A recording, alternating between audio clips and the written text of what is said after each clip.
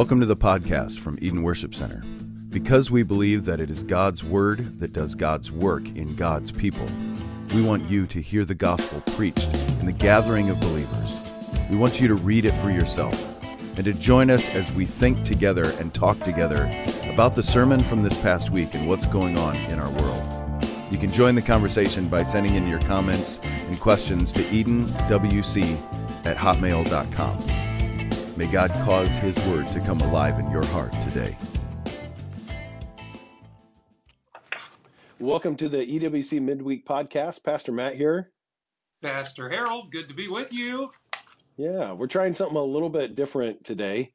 As you'll probably hear if we talk for a few minutes, my voice is completely given out on me. And so trying not to contaminate poor dad with my sickness, we're going to try this digitally, see if we can't pull this off. But so Danielle and I were out of town this past Sunday as the church gathered, and thankful for a couple of our tech guys who worked really hard behind the scenes to get everything working so that we could join in remotely over the live stream. But I just thought it'd be good if we just for a few minutes here talked about your book that you wrote on Philippians and what led up to that. What sort of it's gonna be a lot of cough. Sure. Wow, that was back in the last century, by the way, and you were a little boy and your brother was little. I had taught for several days down at Christian Retreat in Bradenton, Florida, for a school of ministry, and the response was really, really good. So literally what I did is I initially just had the recordings transcribed, and we put things together that way. Because I taught this session on following in the ways of Christ, let this mind be in you, which is in Christ Jesus, which is what the Apostle Paul talks about in chapter 2. And so that's what led up to all of this. And I've been very gratified. It's not been on the Amazon bestseller list, but it has reached and it has helped a lot of people to understand what did it mean for Jesus to empty himself. Because if we lose either the true divinity or the true humanity of Jesus Christ, Christianity cannot be sustained as genuine. So what did it mean for him to lay aside his position with the Father, with the Holy Spirit, to empty himself, to humble himself? And I talk a lot about growing up as I did in the particular denomination we were a part of. We talked about be humble, be humble, be humble, but nobody ever told me how. And the problem with that is that once you get humble and you know you're humble, all of a sudden you're caught up with pride over your great level of humility. So my contention... I think we call that false humility. Well, yes, but we practiced it well. What can I say? Yeah. I realized that, really humility, we have wrongly defined it. It's better defined dependency.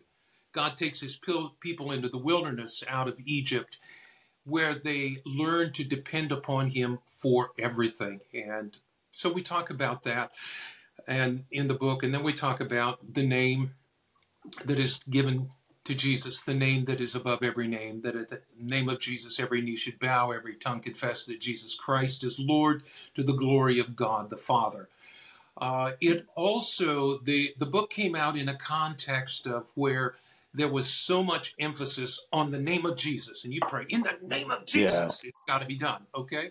There is authority in the name of Jesus. And talk about, since God the Father gave him his name, that means that everything God is, his eternal existence, all of the resources of heaven stand behind the name of Jesus. But my contention in the book is we have no right to pray in Jesus' name if his nature and character is not being perfected within us. Mm-hmm. And it's his nature, his character perfected within us that keeps us from falling into a spiritual pride, spiritual arrogance and superiority, where we just go a little crazy. So that was the whole intent behind the book. Yeah. And then as it relates to the book of Philippians, one of the great joys I had probably for, 10 or 15 years, Janice and I would annually go to Indonesia, and I would teach at a school called the School of Acts. And it was post-high school students. It was a humbling experience because many of the students had sacrificed literally everything they had to come to be at this school. And I teach there for a week.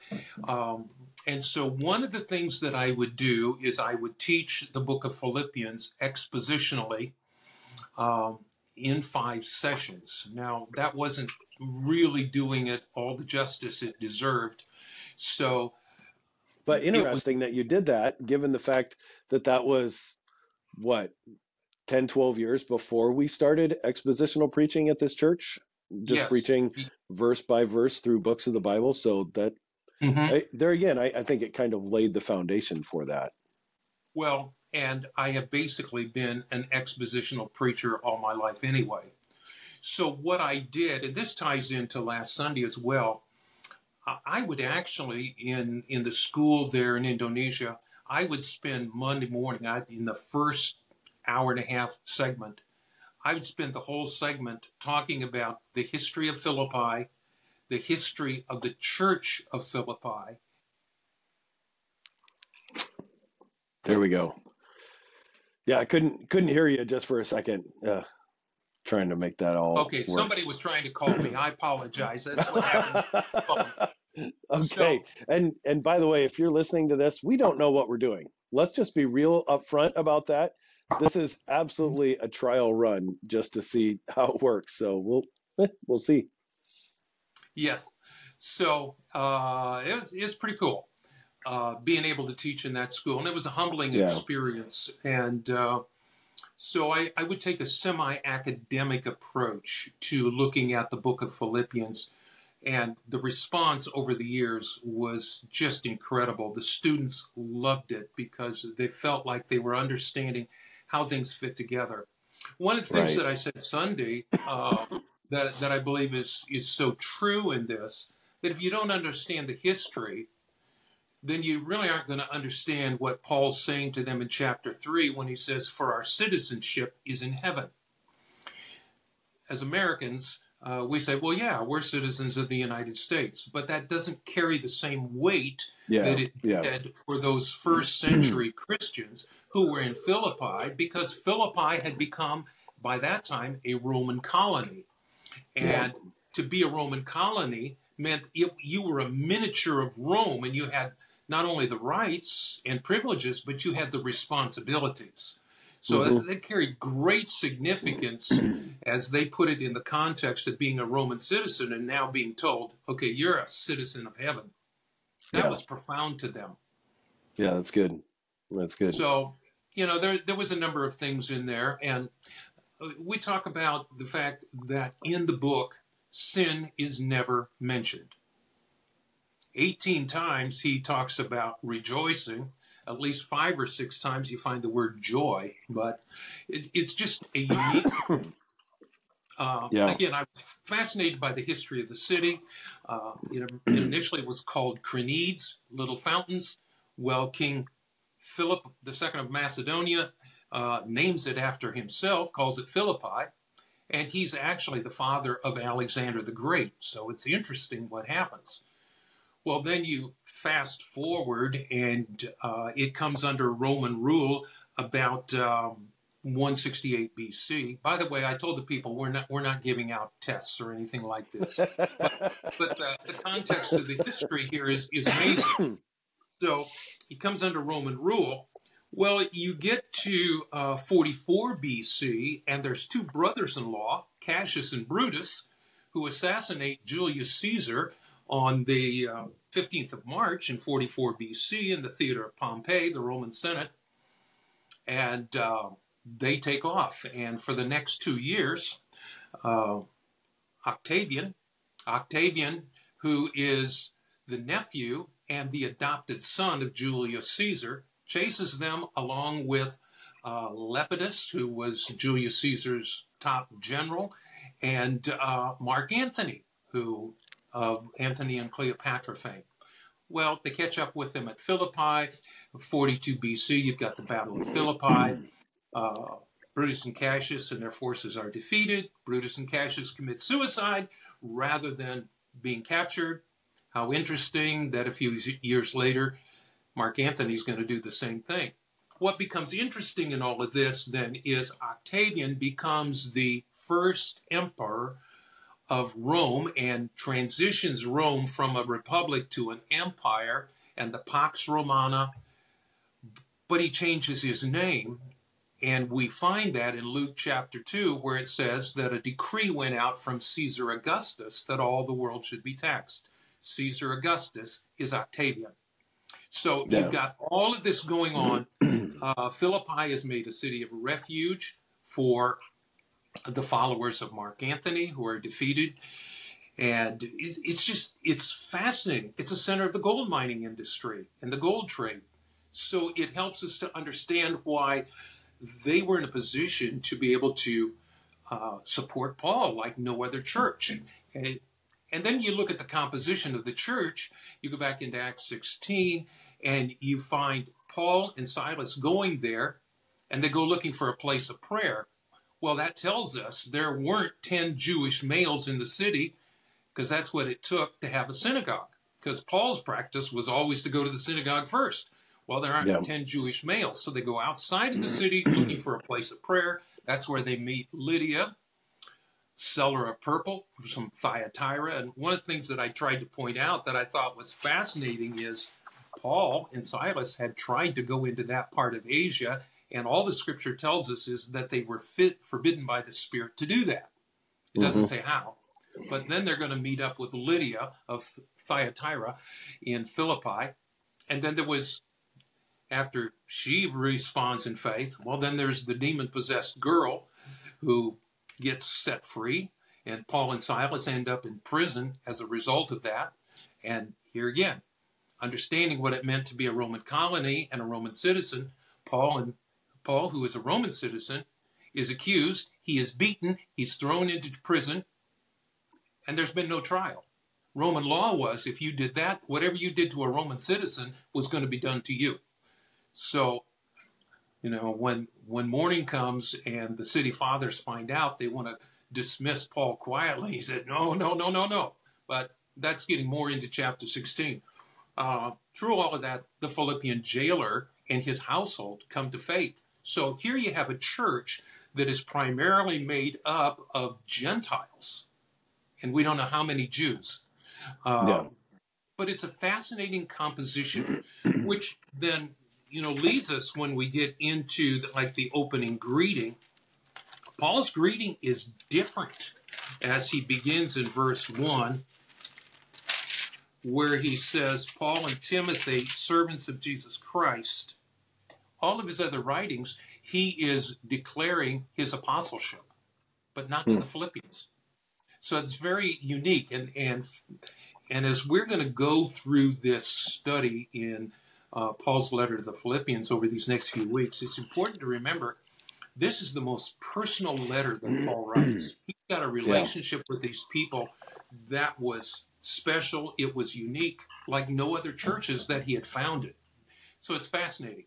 And then his greeting, grace to you and peace from God our Father.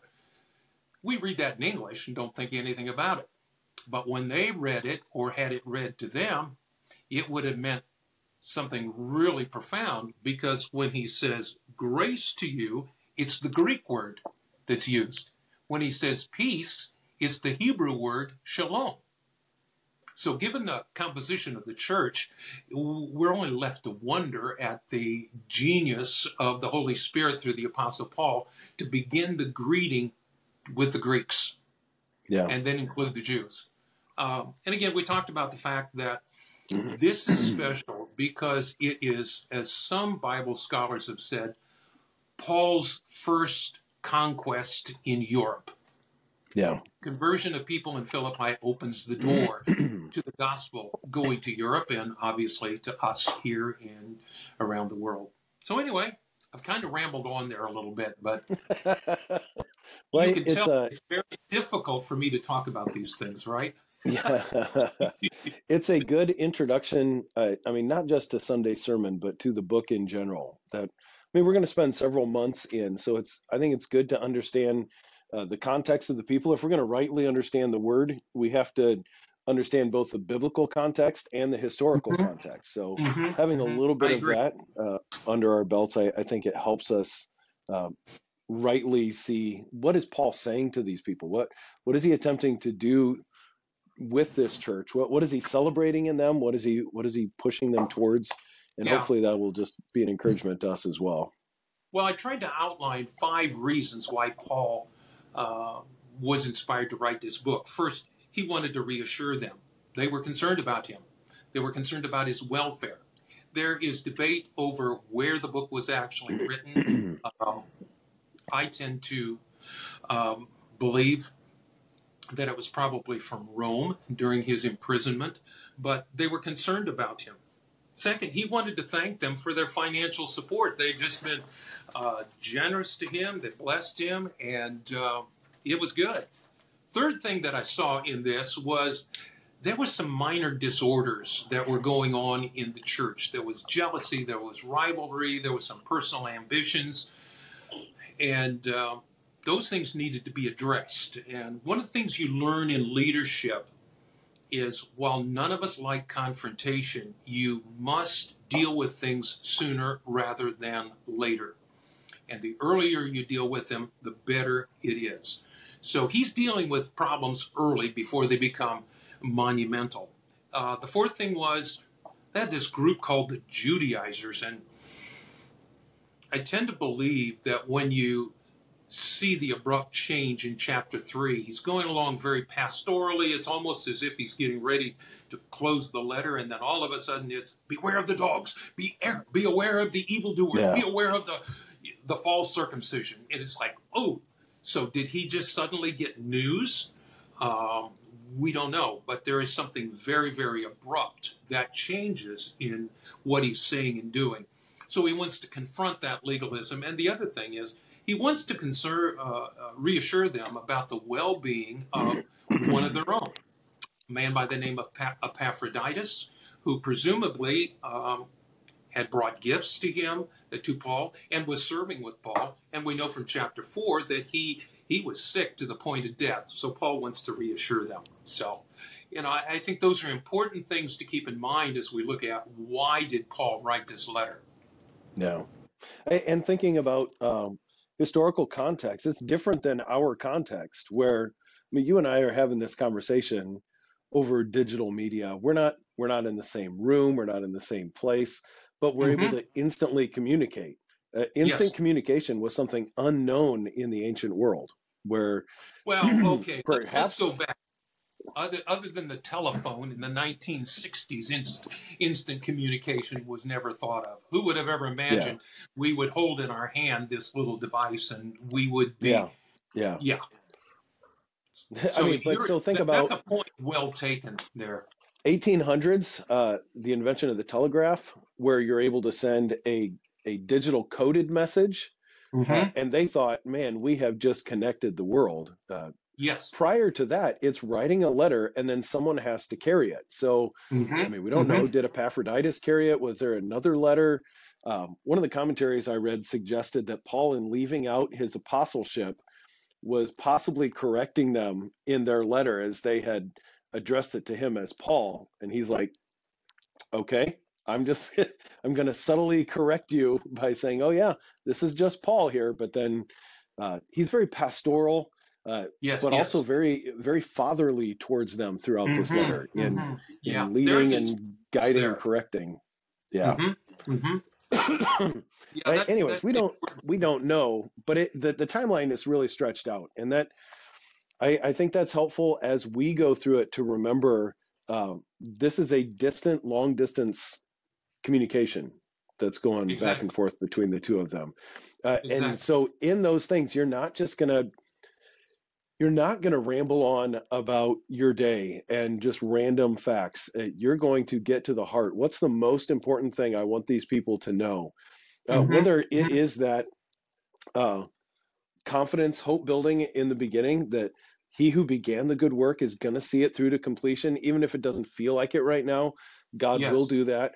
Or Yeah. beware, you guys have now been a church long enough where now subtle miscues and heresies start to come in. And Mm-hmm. so you have to beware of false teachers, and you have to judge rightly false teachers. And he is speaking to them as a father would speak to his children. And Oh, it's just absolutely. from that perspective, it's a wonderful letter to get to eavesdrop on, I think. Well, and that's one of the very special features that makes this epistle very unique. The other thing, as we talked about earlier, is this magnificent picture he paints of Christ in chapter 2. I mean, it is, some have described it as the pinnacle of the New Testament.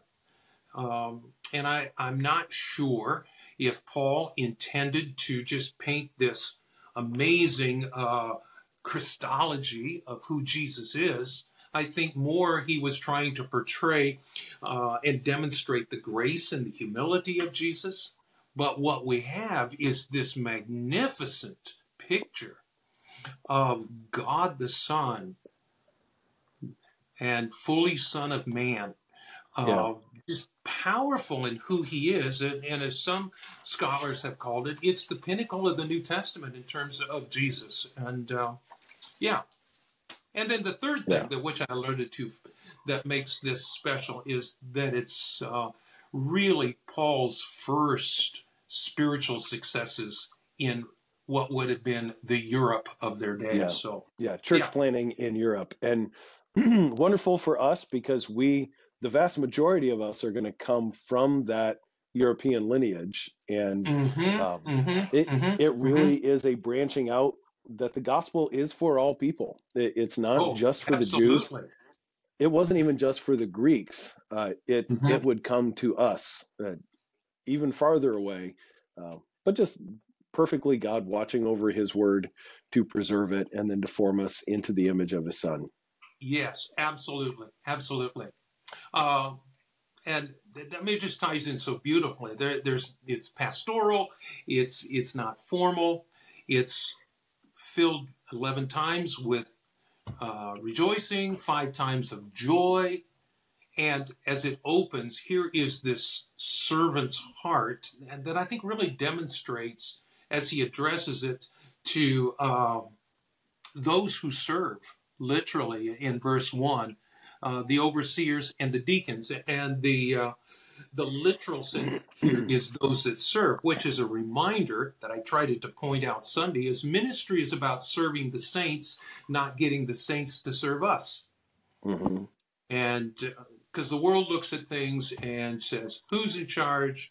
They see leadership from the top down, where Jesus demonstrates that leadership really comes from the bottom up, where we are lifting up, we are encouraging people to be who God has created them to be and do all that he's created them to do. So, it's kind of a cool thing. Yeah. It's good. Well, I think my voice is going to give out on me, so maybe we'll just leave it there and encourage people to come back for installment number 2 this coming Sunday, Lord willing. By the way, if you're out there listening to this, be praying that God gives some good weather over the next couple days, because we've got Mike and Anita's fundraiser that's happening on Saturday. We want to gather with God's people on Sunday, and we've got a huge snowstorm that's forecasted. So it would be awesome if God would hold back the heavens for a little while and permit those things to happen. But whatever happens, Matt, we trust ourselves into his good care. Yeah, Matt, let's leave this also on one thing, this great keynote of Paul's confidence in verse 6. Having this confidence, I'm assured of this, that he who began a good work in you is going to bring it to completion with the coming of our Lord and Savior Jesus Christ. I tried to point out Sunday that in the context of the original text, is this good work carries the sense that it has already been completed, but is now being expressed, this completed work, and lived out. And we just need to remind ourselves that what God has declared to be true about us is true, whether we feel it or not.